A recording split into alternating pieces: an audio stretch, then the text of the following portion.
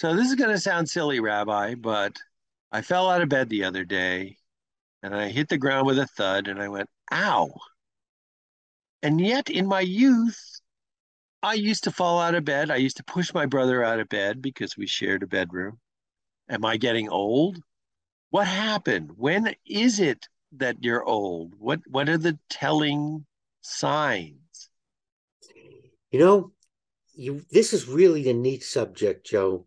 One of the Psalms, or maybe it's in the Proverbs, do not cast me off in my old age. So evidently, there has been views discrimination against those of us who have more years under our belts than other people. And it really makes me wonder. I'm going to be 77.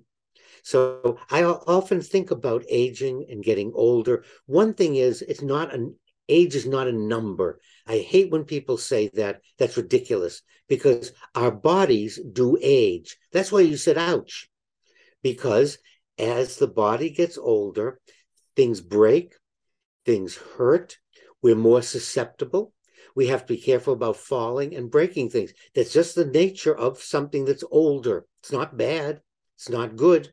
It's just acknowledging what is. But it's much more this mental attitude, this idea that old is bad, old is wrong, old is out of touch, old, you can't teach an old dog new tricks. And I think that's what does us in, is our view of our mental acuity, not denying aging, not pretending, because we are getting older. And I say to my students,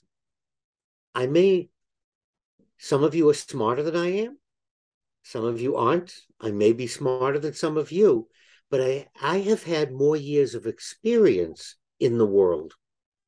And I sometimes think that scares young people because when you have more experience of something, you can offer advice, you can point out the good, the bad, and the ugly because you've experienced it.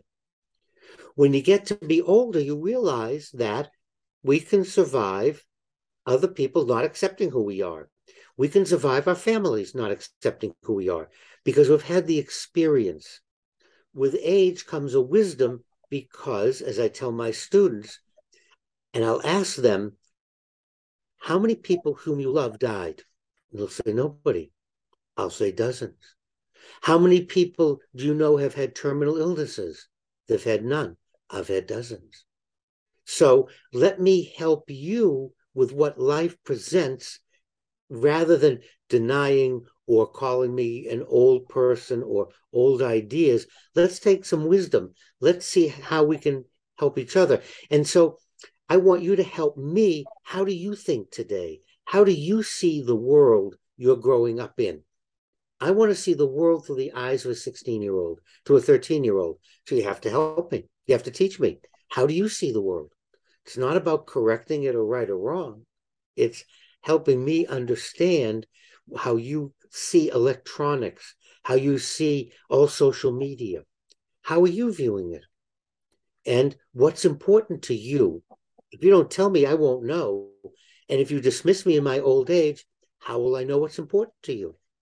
So it's important for you to teach me. So that's what I would ask from our youth. Teach me what you see, what you're experiencing, and let me teach you from what I've experienced.